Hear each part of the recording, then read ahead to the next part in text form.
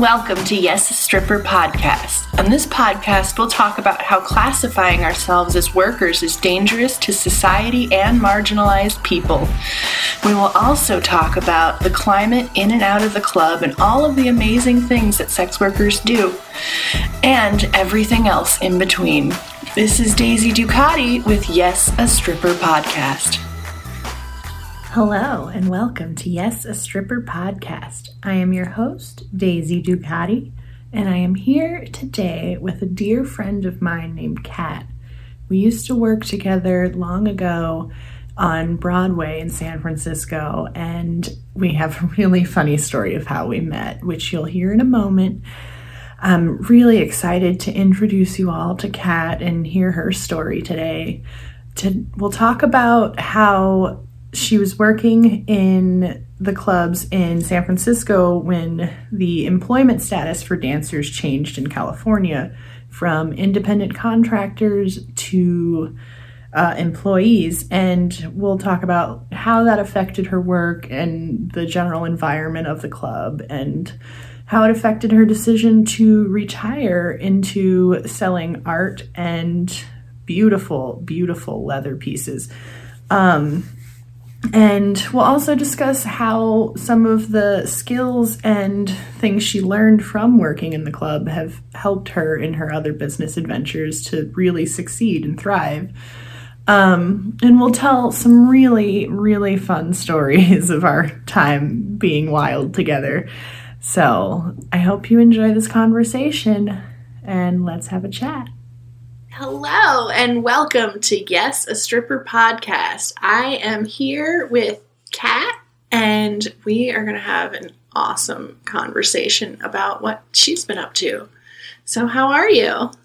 I'm actually doing pretty chill. I know that a lot of artists in this time period are struggling and like a lot of the pandemic reasons and everything, but honestly, like it's giving me a lot of time to go inside and think more about myself and like what do I want to do with my future. So there's a lot of things where I had to like pause and think about if I can do it better, or if there's other things that I could be doing that like, or things that I've always put off, goals that I've written down for years that I'm just like, okay, when am I going to do this? And I've been just having those moments during this time period where I'm just like, all right, well, the time is now.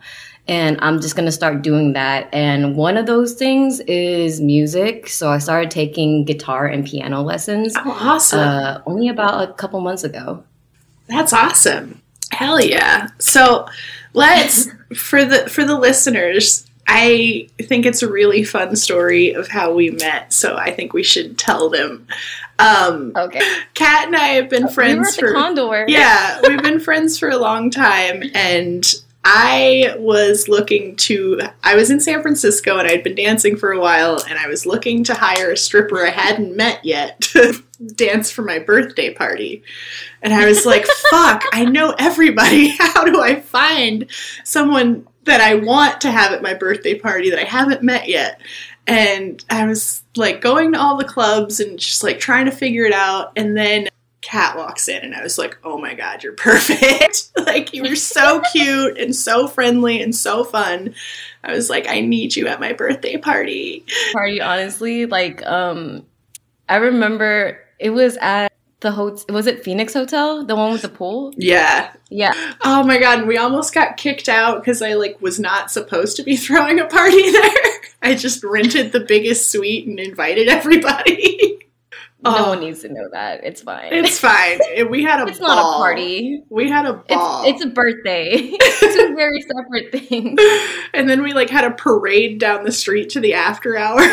It was such a good time, and we've been fast friends ever since. Like, thank you so much for being there for that.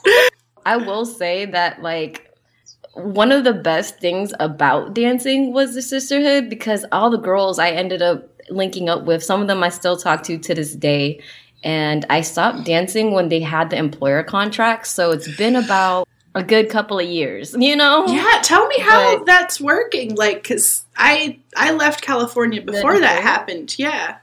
Okay, so when they switched over from independent contractor to employer status, especially in like the state of California, they made these rules basically to, I don't know if it was supposed to help the girls or if it was supposed to like help the clubs. But basically from that point on, it's like instead of having the independent contractor split where you had a designated, you have your tip out and then you also went and did your dances and you got a cut of a percentage from that.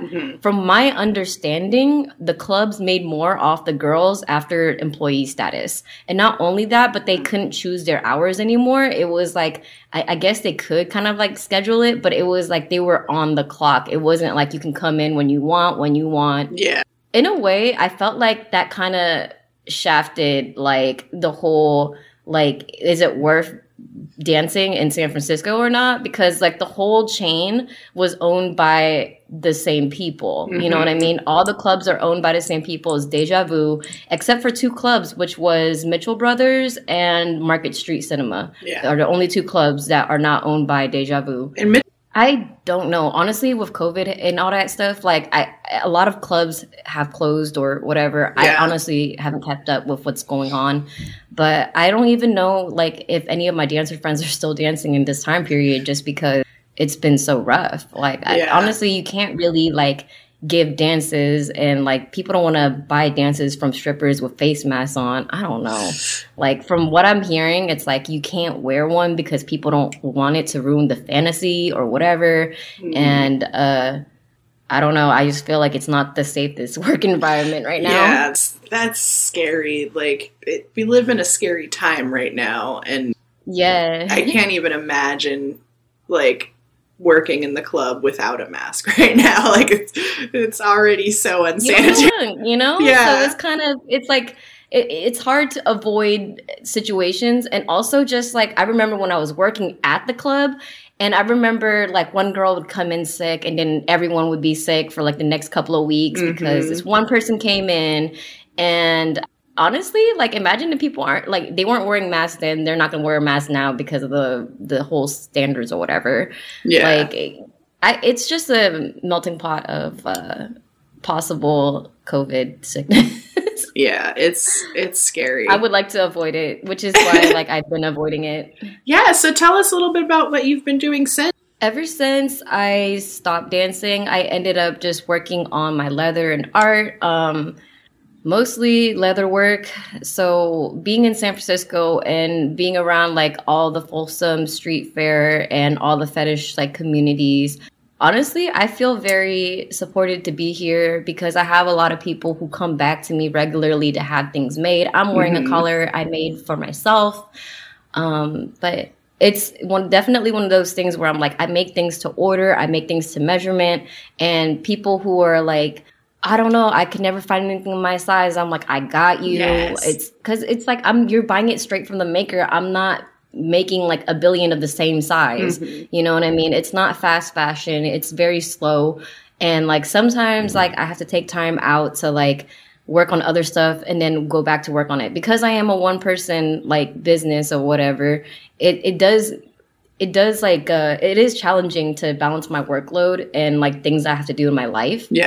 But it's way more rewarding. I feel like, honestly, there's been times where I'll go to sell my leather and I remember like working at the clubs and I wouldn't make nearly as much as like when I'm doing my leather. And I feel like I wasn't as passionate about dancing, to be honest. Like I did it because it was a means of making money and it was fun. I had a lot of fun dancing on the stage. Did I like interacting with the clients though? No.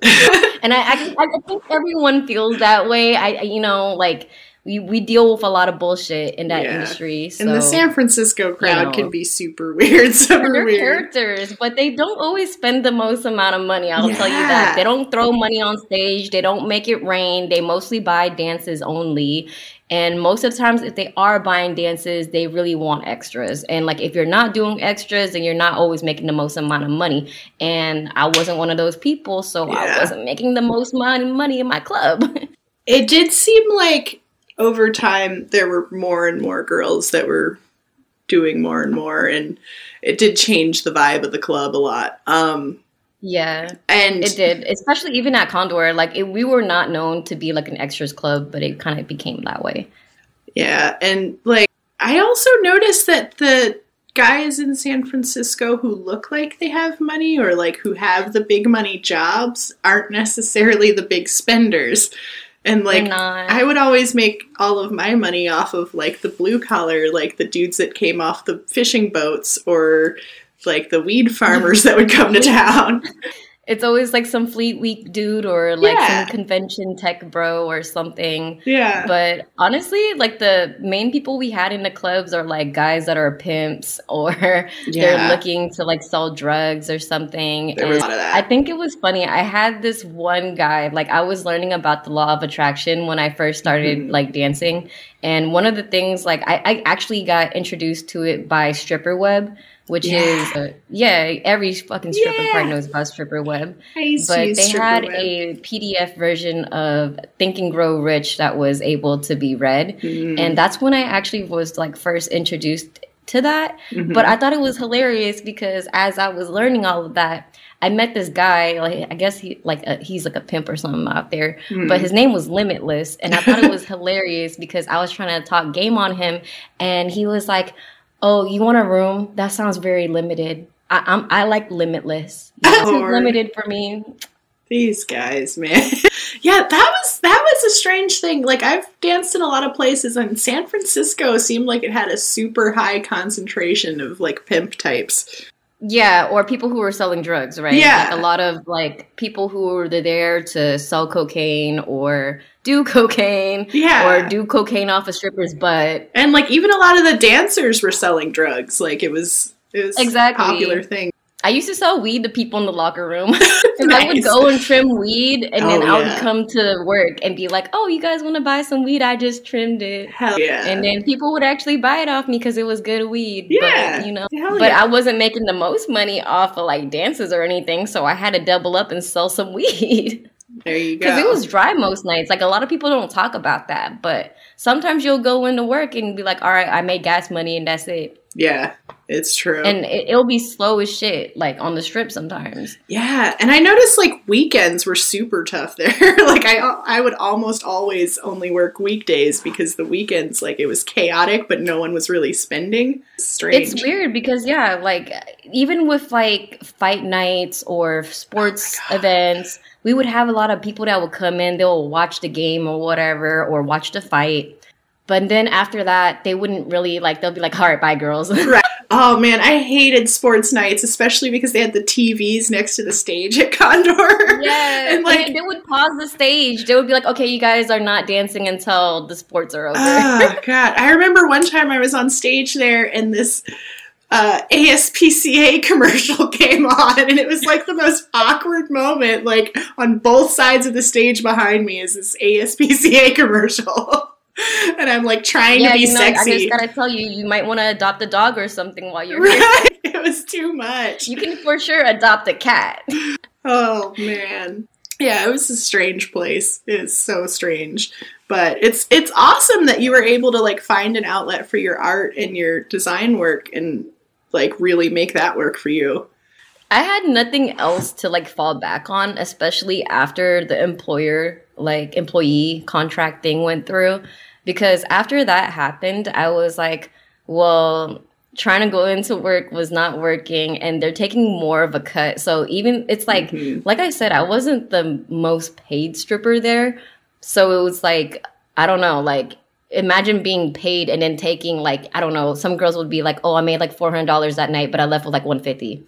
You know, like how depressing is that? Like knowing that like you made that much, but also you didn't make that much. Yeah, that's infuriating. You know what I mean? Like you're like, okay, well, I made that per night, but like, what's really the deal? Like, is that even worth it? It's almost like, damn, I had a minimum wage ass job. Yeah. You know what I mean? But like, I'm dealing with a lot more. Yeah. Because you're dealing with like the harassment and like all the people, the drunk assholes that you got to deal with, and especially like. The thing is I quit drinking around that same time when I was trying to quit dancing because I didn't really want to be around like alcohol anymore. Yeah. And being around the drunk people was kind of turning me off, that it was to the point where I was like, I really need to find something else.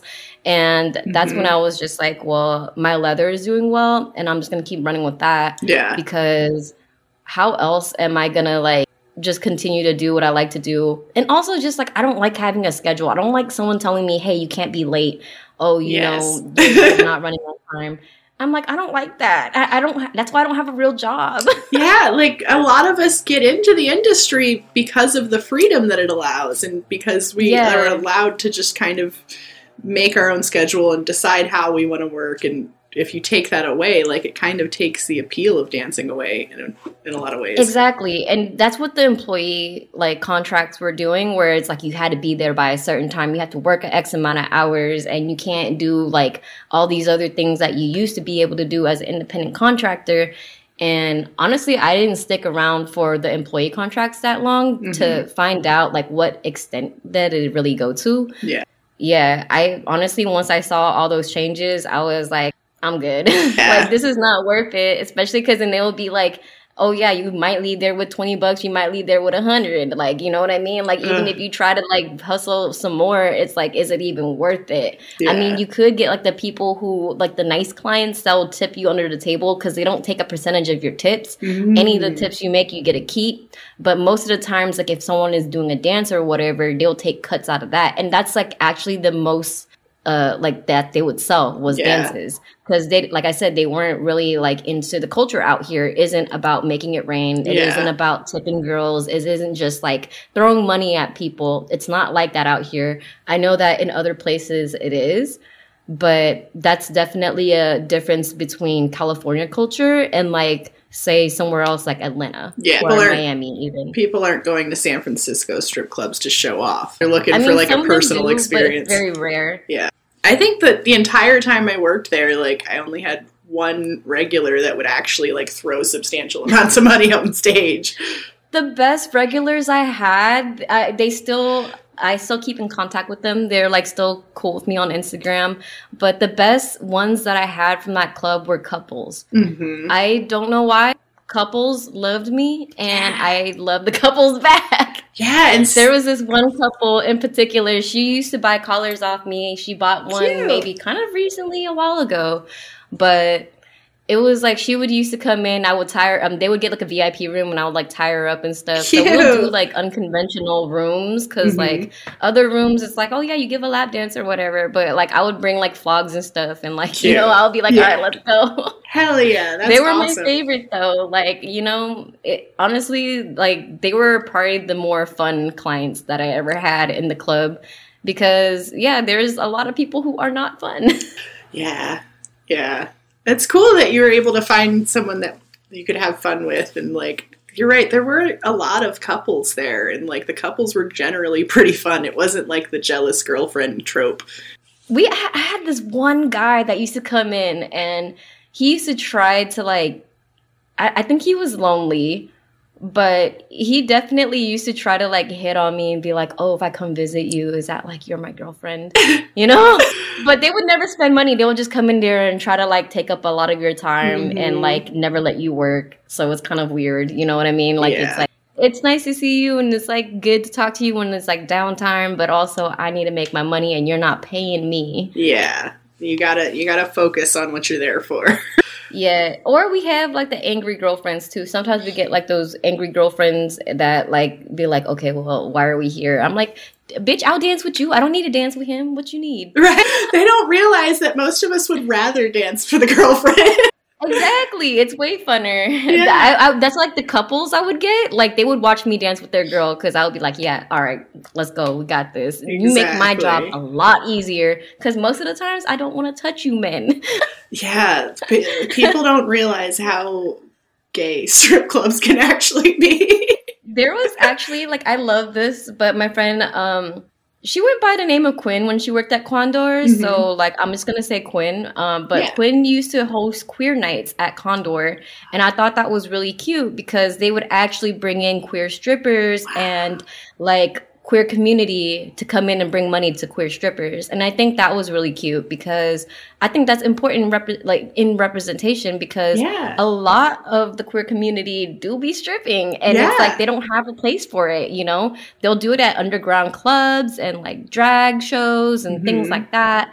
But then it's like, like where do we have safe spaces for that where you can visit on like a actual basis? And none of these clubs have that. All of these clubs cater to men, basically. And that's one of the things that I hated personally was that like I had to change parts of myself to like be more like beautiful in terms of the male gaze or whatever, because it was like I used to shave my head, I used to have dreadlocks, I have all these tattoos. I actually tried to audition at Gold Club when Condor was kind of getting really slow, and the only good club in the city was Gold Club at the time. And I auditioned for them and they told me I had too many tattoos and all that stuff. They're like, okay, you did great and all that stuff, but like our clientele is not going to like you because you have too many tattoos. And being an alternative stripper is kind of like different because it's like, you have to be a certain look or whatever.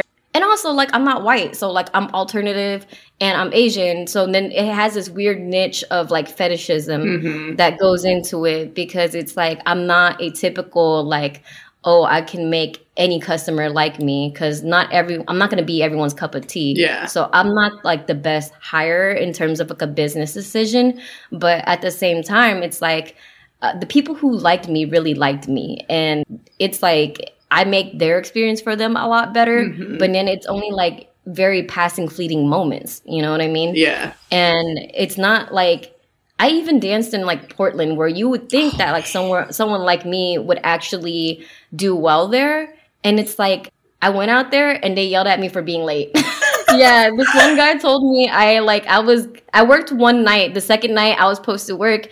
I was kind of high or whatever. And he told me basically like, I can't work because I didn't show up and I was late. And I was like, I wasn't under any pretense that like I had to be there by a certain time. Yeah. Cause I was used to like working like how I usually be working and I'll just show up when I show up. You know what I mean? Cause if I like miss out on time, that's my money, right? Yeah.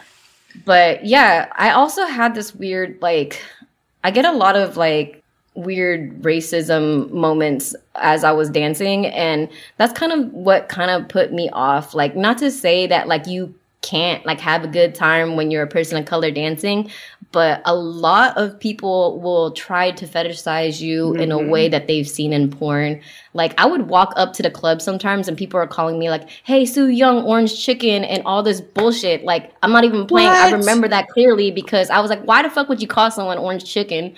Like, you know, like, why would you do that? And for no reason. Like, what do they get at us talking to you like that? It's uncalled. It's so disgusting. And like people really think they can talk to strippers any old way and we'll just roll with it, and it's not cool. I think they forget that we're people, you know, like actual people that can feel what you're like telling us, because like obviously like the fetishism is like another thing. It's like I said, like being like, I feel like when people are going to strip clubs, obviously in most of the clubs, the high earners are like white girls. And like, I'm not going to be like, it is what it is. That's what it is. You know what I mean? Like if you go to any club, that's usually generally what happens. And that's because a lot of people like that. You know what I mean? Like that's just kind of like what they look for when they go to a club. And being anything not that, it's like, like you are going to have to find someone who's specifically into that. Or it's like they just decided that they liked you in that moment. You know what I mean? And it's not like the easiest thing to be like, I'm unconventionally and like not in like a white passing way that I look like that certain look. You know what I mean? Because there's a lot of people who aren't even white, but they have that white look and they make a lot more money. Yeah. And I think that has to be said, you know, like, I don't know if like a lot of people touch on that or like talk about that much, but that's generally what it's like being a person of color in a club. And it just kind of divides it even more, like, especially because the time that I was leaving that whole situation, like I said, I was getting sober and I was trying to like focus more on my art and things like that, like things that kind of didn't have to like rely on my looks or what, like, just what I'm saying, just aesthetics. It's like, I want to offer more than that. Like, one time I was at the club and like this guy had the audacity to be like, you have a brain cell and you actually are intelligent, and now I can't get a dance with you because, like, why? Because you thought that if I was dumb that you would buy a dance for me, but because I'm an actual human being with thoughts that apparently I'm not worthy of getting spent money on. Yeah, it's the classic like Madonna whore dichotomy where like they think that this kind of woman is to be respected and taken seriously, and then this kind of woman is to be treated however the fuck you want. Yeah. And you see a lot of that, like, if you just observe the clubs a lot, and, like, because I had a lot of time of, like, it being slow, like, sometimes I would just sit at the bar and just observe and see what people like or how people interact with each other. And it's very, like, wild that, like, even one time I was dancing on the side stage, right? Yeah. And I was about to go on the main stage. This guy just came up to me and was like, oh, ni hao. I'm like, bitch, like, how do you even know if I'm Chinese? You know what I mean? Like, I definitely had a lot of, like, racist moments. And, like, and these guys, they're not Asian, obviously. Yeah. Like, they don't know, like, the difference between different types of Asian people. And first of all, like, I don't go up to, like, white people and just start saying, hey, do you like grape juice or some shit? Like, Asian person, and be like, hey, you like ni hao, like, orange chicken. Like, what the fuck is wrong with you? So disrespectful. It's so out of pocket. Yeah, honestly, that's kind of the main reason why I was like, I love dancing, if not for the dumb clientele, because like, if I can just be pretty on stage and like have you look at me and give me money, but then don't talk to me ever again, I'd love that. That's the dream. Give me your money and go away. Yeah, like, I don't want to really interact with you because you're just gonna piss me off. And most of the times it was like that, and it was like, I get it. Like, I'm probably like the most not approachable person there, and I'm probably not going to be like one of those people like making the most, because sometimes I'm like, people would say something like that and I can't like grin and bear it and be like, oh, this is okay. Like, actually just give me your money. Like, I love this. And like, no. Like, I actually get pissed off, and then I'll try to educate them on why that's wrong. And then they don't want to like spend on me because obviously I educated their asses. And they think they're coming to the club to be coddled, and it's a whole thing. Yeah. And it's like, why would I? It's really frustrating because that's like the environment we were in, you know what I mean? And I want to say like the best thing to come out of the club was some of the friendships, like me and Trap Mom's friendships. Like, I'm still friends with her right now. Yes. She deleted her Instagram and all that stuff, but like, she's honestly like one of my favorite like people, and like was one of the most supportive people for me at the club, because like there's nights where I was just like, man, I'm fucking tired of this shit, and like was going off of ranting on about these dumb guys or whatever, and we would all be in the back room just fucking talking hella shit, you know how locker room. And yeah, like, having Trap Mom there as a support for me was probably the main reason why I stayed so long, was because like honestly, like, that was like the best thing, was like sometimes I would go to work just to go hang out with Trap Mom, and I would just chill in the back room the whole time when it was slow, because I was like, what's the point of being out there? It's not going to be any fun. Like, it's not changing. You know what I mean? I'll stay back here and twerk on Trap Mom's papers instead. And like, the community and family you build in the club is just so important to the experience there. Like, I can't imagine dancing and like not making friends in the club and not having that community. I couldn't even imagine doing it. Yeah. I had some of my like real life friends that were like people I knew outside of the club who worked at the club with me. One of them, I'm just gonna say her dancer name instead, but Giselle was one of my favorite friends that I used to like live with her. Cute. And not only that, but we used to go to like metal shows together and stuff, and like we would always be working together, and I thought that was cute. She was actually the person who got me into dancing on Broadway, because we both worked at Hungry Eye. Yeah. And I was like, yo, that place do get wild though. Like, it was a trip working there, but I definitely felt like, you know, going to Condor was a step up for me. But another person who I really would like to touch about is, I don't know if you remember Isaac or the House Pony. I do. Yeah. I loved him because he was like our gay house dad, and like he would always come, and I used to go to lunch with him and everything, and honestly, he passed away. Like, I remember, I didn't know that. Oh my god! Yeah, so it happened. Like, he literally passed away. I saw him the day right before he passed away. Like, me and him were like, he was like, oh yeah, I'm cooking this meal. And we did like a tarot card reading. It was really cute. We went out for brunch that day. And then I was like, okay, I'll see you tomorrow. And then the next day, I got all these texts talking about how he never woke up. And like, we ended up going to his funeral and all the strippers were there. Like, a whole bunch of strippers pulled up. We had like this little, like, I drew a little piece for him. I think my friend had it printed out on like an altar and everything. But honestly, like, I can't think about going back to the club without thinking about House Pony Isaac and you know, I feel like that has to be said. Like, if I am gonna talk about the Condor and like the history and like the things that went on over there, I gotta talk about House Pony. Yeah, man, I did not know he passed away. He was so much fun to work with. And that's what I'm saying. He like, really kept like amazing people. Yeah. Like a lot of like amazing talent in the club too. Like I mean, you know Michelle. Michelle used to dance and like do all those crazy ass tricks and shit. Yeah. And you know what would piss me off is she would be walking on the ceiling and no one would give her a goddamn tip on stage. Right? And that would piss me the fuck off. Right? The shit she would do would completely defy gravity. Honestly, I don't understand people's logic because that's the thing I realized about like San Francisco or the Bay in general. Just like sometimes we have so much talent out here and it's not being valued. And like, I wish there was more to value for it. You know what I mean? Like, we have a lot of amazing performers and I know that you do like burlesque shows and stuff too. Yeah. But we have literally some of the most talented people out here doing all the different shows, but then they're getting gigs for like $50 and I hate it. You know what I mean? I wish that people valued it more to pay the performers more, but also just like to keep those people around, you know? Because imagine if like someone was just like, man, I'm tired of this shit. I'm not really getting paid for this. Like, I'm just going to stop doing it. You know what I mean? And they could have been the most bomb performer, but it's like, the fact is the money wasn't there. So like, I get it. You want to do something else with your time and efforts that will give you more back in return, right? Like, that's all we want, like in life, really. And that's a good point. Like, I wonder what kind of talent we're not seeing because they weren't getting paid when they were doing it. Right. Man. Don't you ever, like, think about, like, what could happen if we changed the format of strip clubs?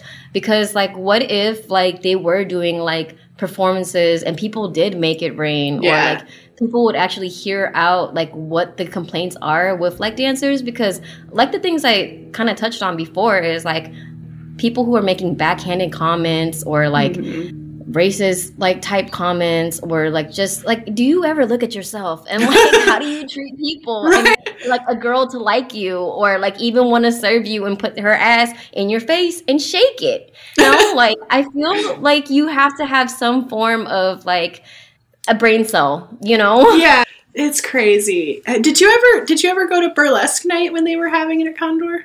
I did. I remember they had like a few, but then it's like after, it's kind of like having a game show. After the burlesque performance, they would be gone. That's true.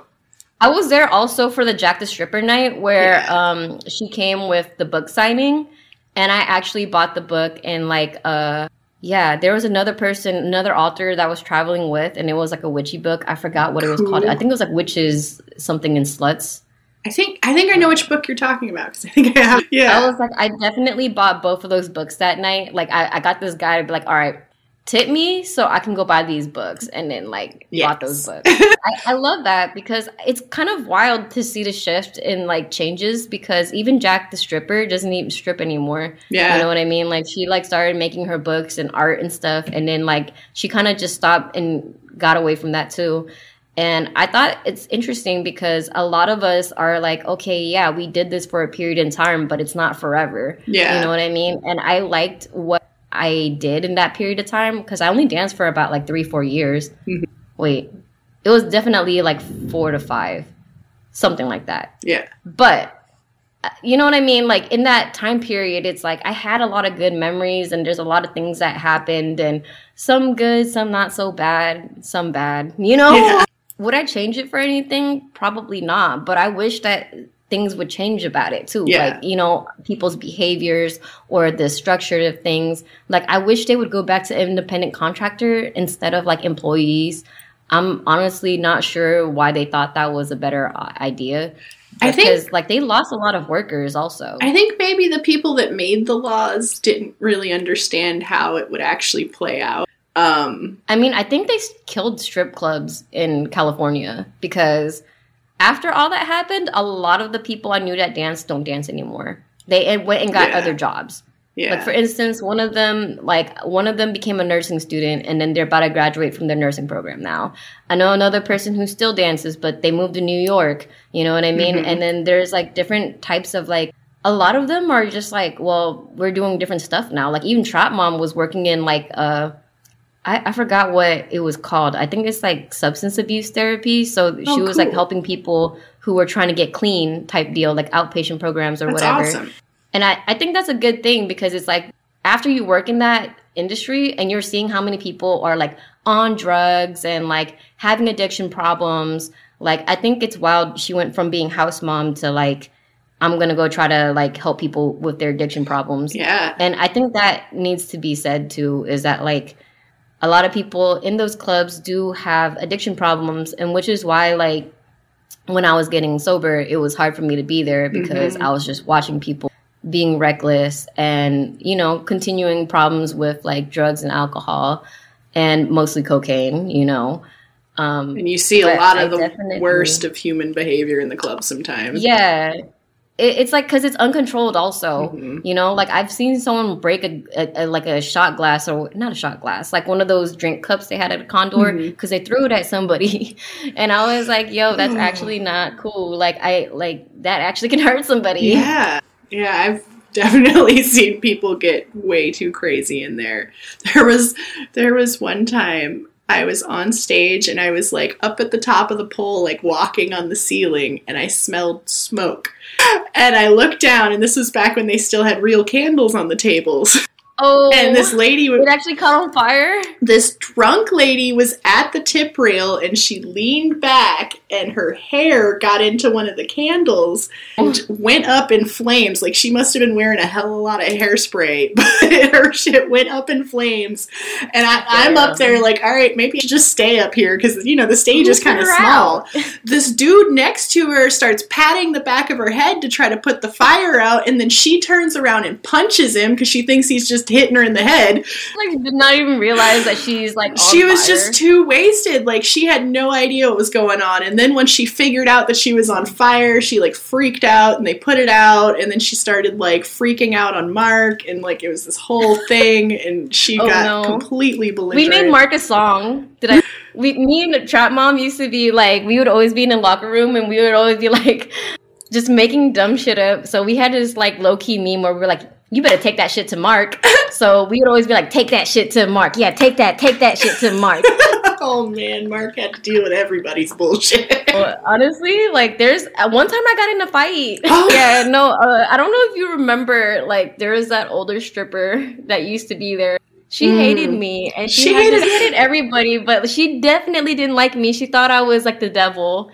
And like, I don't know, she was just like, she hated me. Anyway, one day I came into the club and I was rolling a blunt in the locker room, and she like, I don't know, I can't remember. She was like telling me to move or something. And I was like, here, I'll just go like this. And then like, you know, I was just kind of like, I don't know what I did. I think I said something hella kind of snarky that kind of pissed her off. So and then she like tossed my bag across the room, and no, you did not just toss my bag. And then she came up on me, right? She was about to like throw hands on me. So I threw hands on her back. And it was just like me, Camille, and like this other girl, right? Yeah. And they were trying to get us off each other, but I'm over here like, no, I think Mark had to come get us. And then like when Mark was like took us downstairs to talk about it, and like I'm over here still trying to kick this girl and shit, bodyguards and shit, trying to back. And I'm just like, bro, you did not just try to like throw hands on me. But I'm over here like what? Like, because she hated me. Like it was ongoing tension for like a long time. And like I grabbed her by the neck and I was just like, bah. I mean, my money's definitely on you in this situation.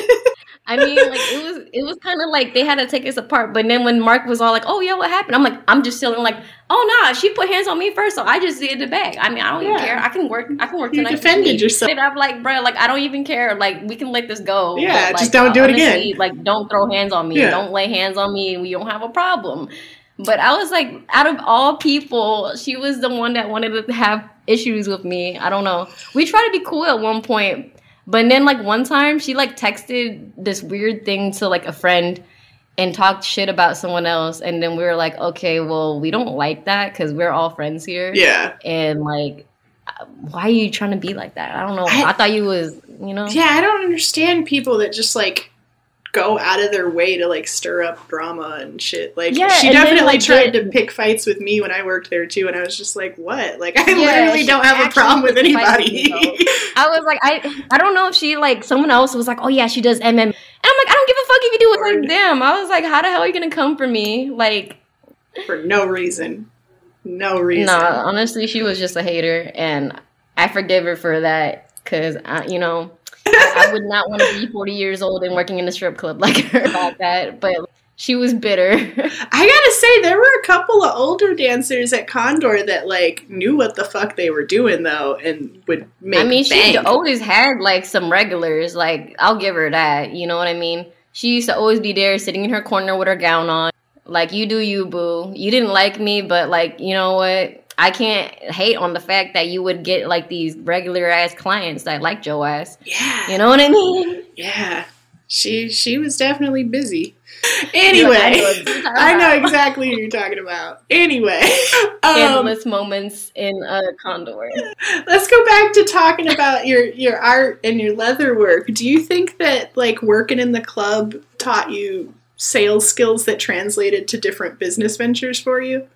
It did, actually, because, like, when I'm going out and selling, like, my leather at tables and stuff, like, I kind of, like, go at it from a different angle, and I'll try to, like, sometimes I will do it like I'm selling a dance, you know what I mean? Like, I'll try to, like, start talking about the collar itself, what you can do with it, you know, maybe demonstrate on myself. I'm like, oh, yeah, you can tug on it. Isn't that great? You know what I mean? It's not a baby bitch collar. You can actually do some things with this. Cool. And, like, if they have a partner with them, even better, because like having a couple like come up to you and you try to sell it to them is like selling a couple dance. Because you can just be like, oh, these are nice things that you can do, and give them ideas, you know? So and then it's like you don't even have to do the ideas, but it's just giving them like a fantasy that they can buy with it. Also, definitely goes back to like working at the club. Yeah.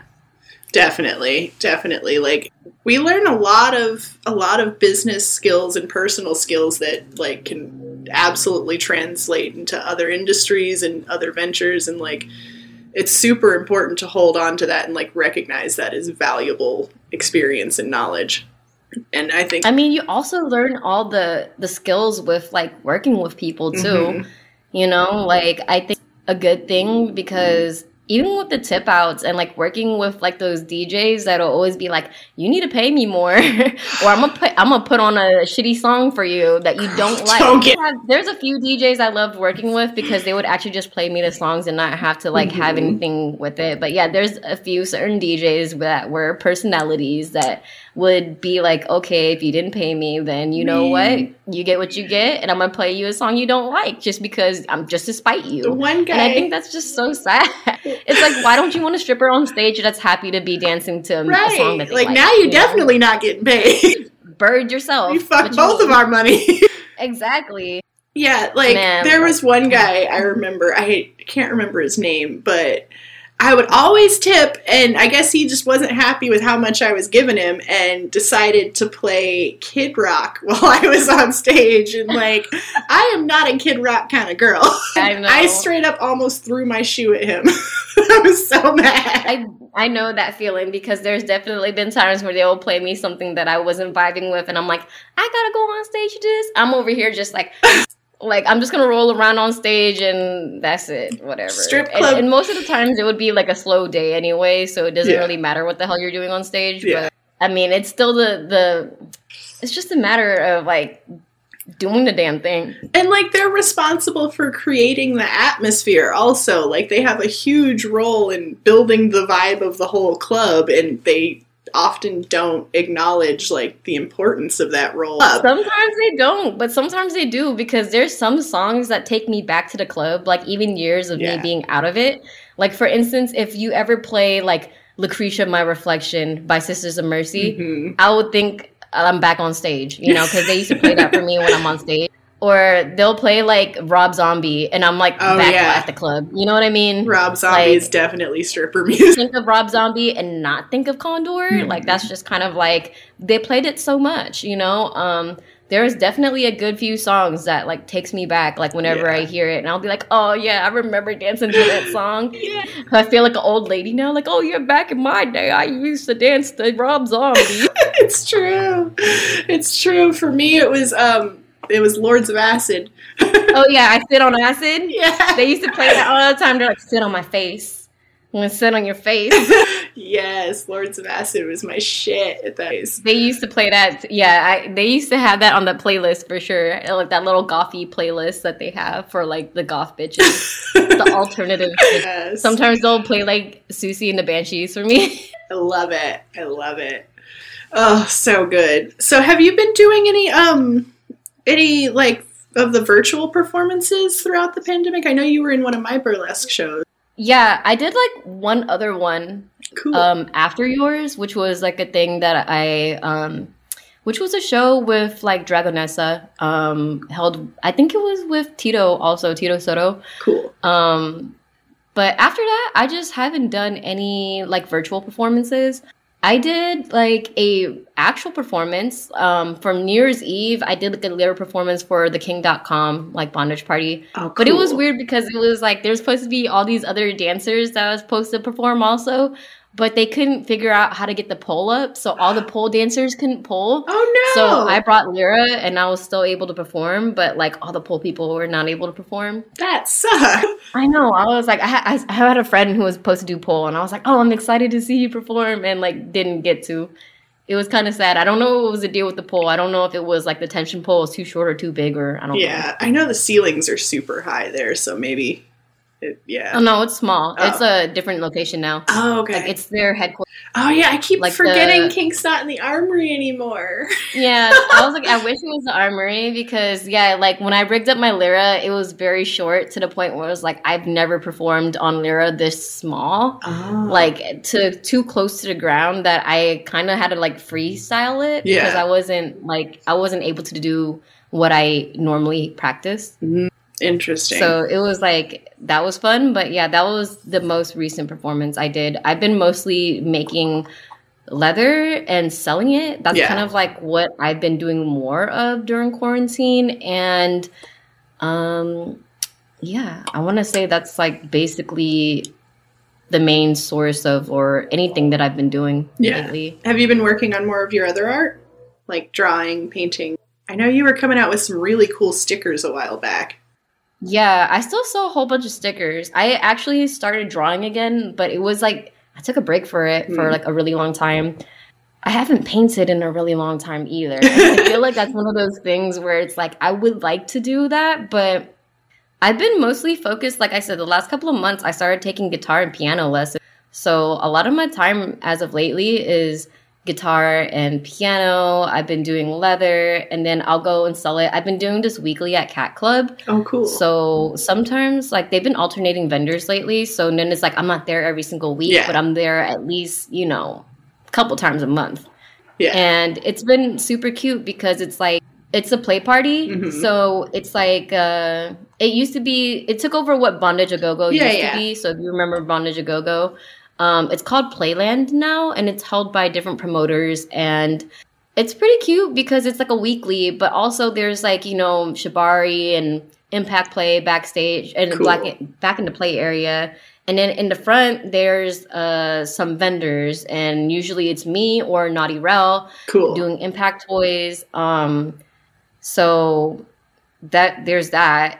And it's been nice because I would see people each week, and then I would get to see them with the items that they had bought. Cool. So, sometimes people will bring in, like, different outfits and different kink stuff. Like, I'll see people in, like, puppy outfits and, it makes me feel like I'm back in, like, Folsom Street Fair, but, but actually just chilling, you know what I mean? Not having to wait for one day of the year. Man, the San Francisco kink scene is so magical. I love how just out and free everyone is with it. And, like, there's parties about it. And you can just go and have a good time and be as kinky as you want.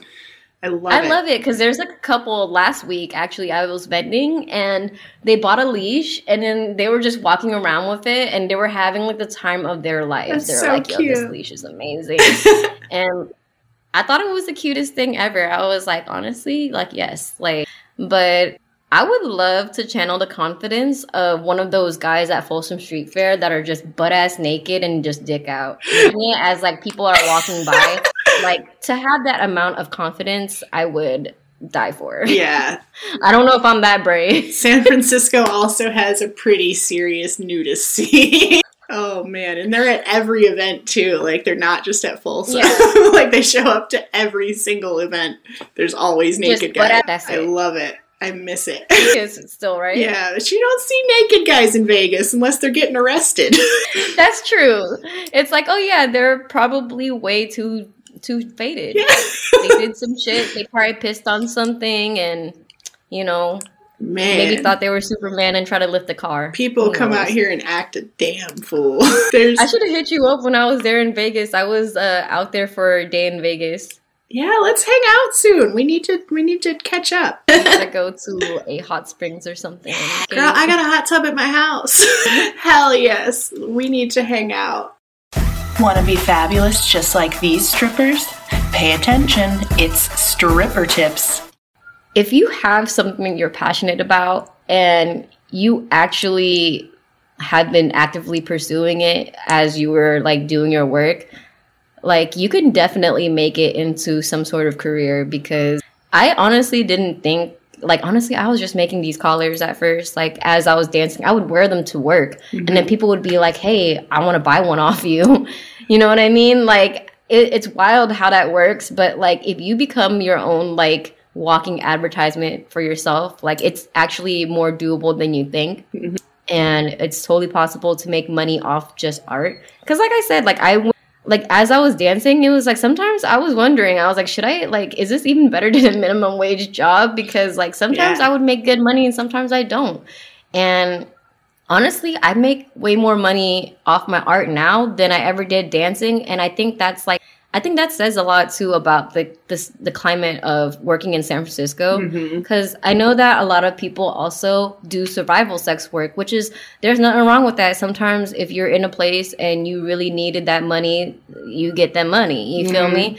Like sex work is still work, you know, like I get it. Like I've been there too. And like finding something that you're more passionate about, that you don't feel like you're gonna, like everything I said about like how men treated people and like how that affected me as a person and like how it made me feel like fetishized or like harassed, like when people would call me like orange chicken or whatever the fuck they would say. Like personally, I don't get that as I'm doing art, because people just celebrate you when you're doing art. When you're expressing yourself, you can be whoever the fuck you want, but being in a club, you have to be like pleasing to like a male gaze or whatever. And if that's not your MO, then bitch, you know, you can still do whatever the fuck you want with life. And you can go out there and go and find something that makes you really happy. And if what makes you happy is seeing people get whipped and spanked, get whipped and spanked. There's a market for everything. I mean, there's pro-domination too.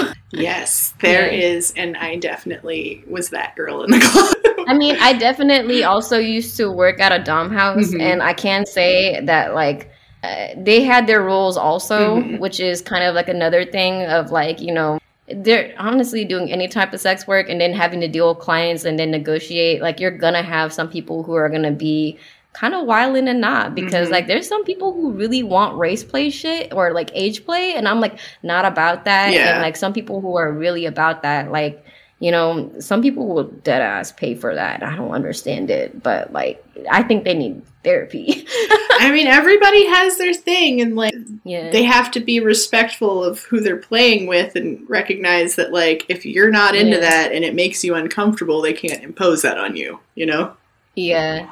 Honestly, I don't like race play stuff is just kind of like a hard boundary for me. But like if it's not a boundary for someone else and they're into it, don't kink shame them. Go fight, go for it. But like at the same time, I'm like, I personally don't like that shit just because of like the current like political climate and like the way the world is and like shit like that. And I'm like, I don't think that is actually like sponsoring compassion and healing. Like, I feel like that's actually like, you need therapy if you want to be like, you know.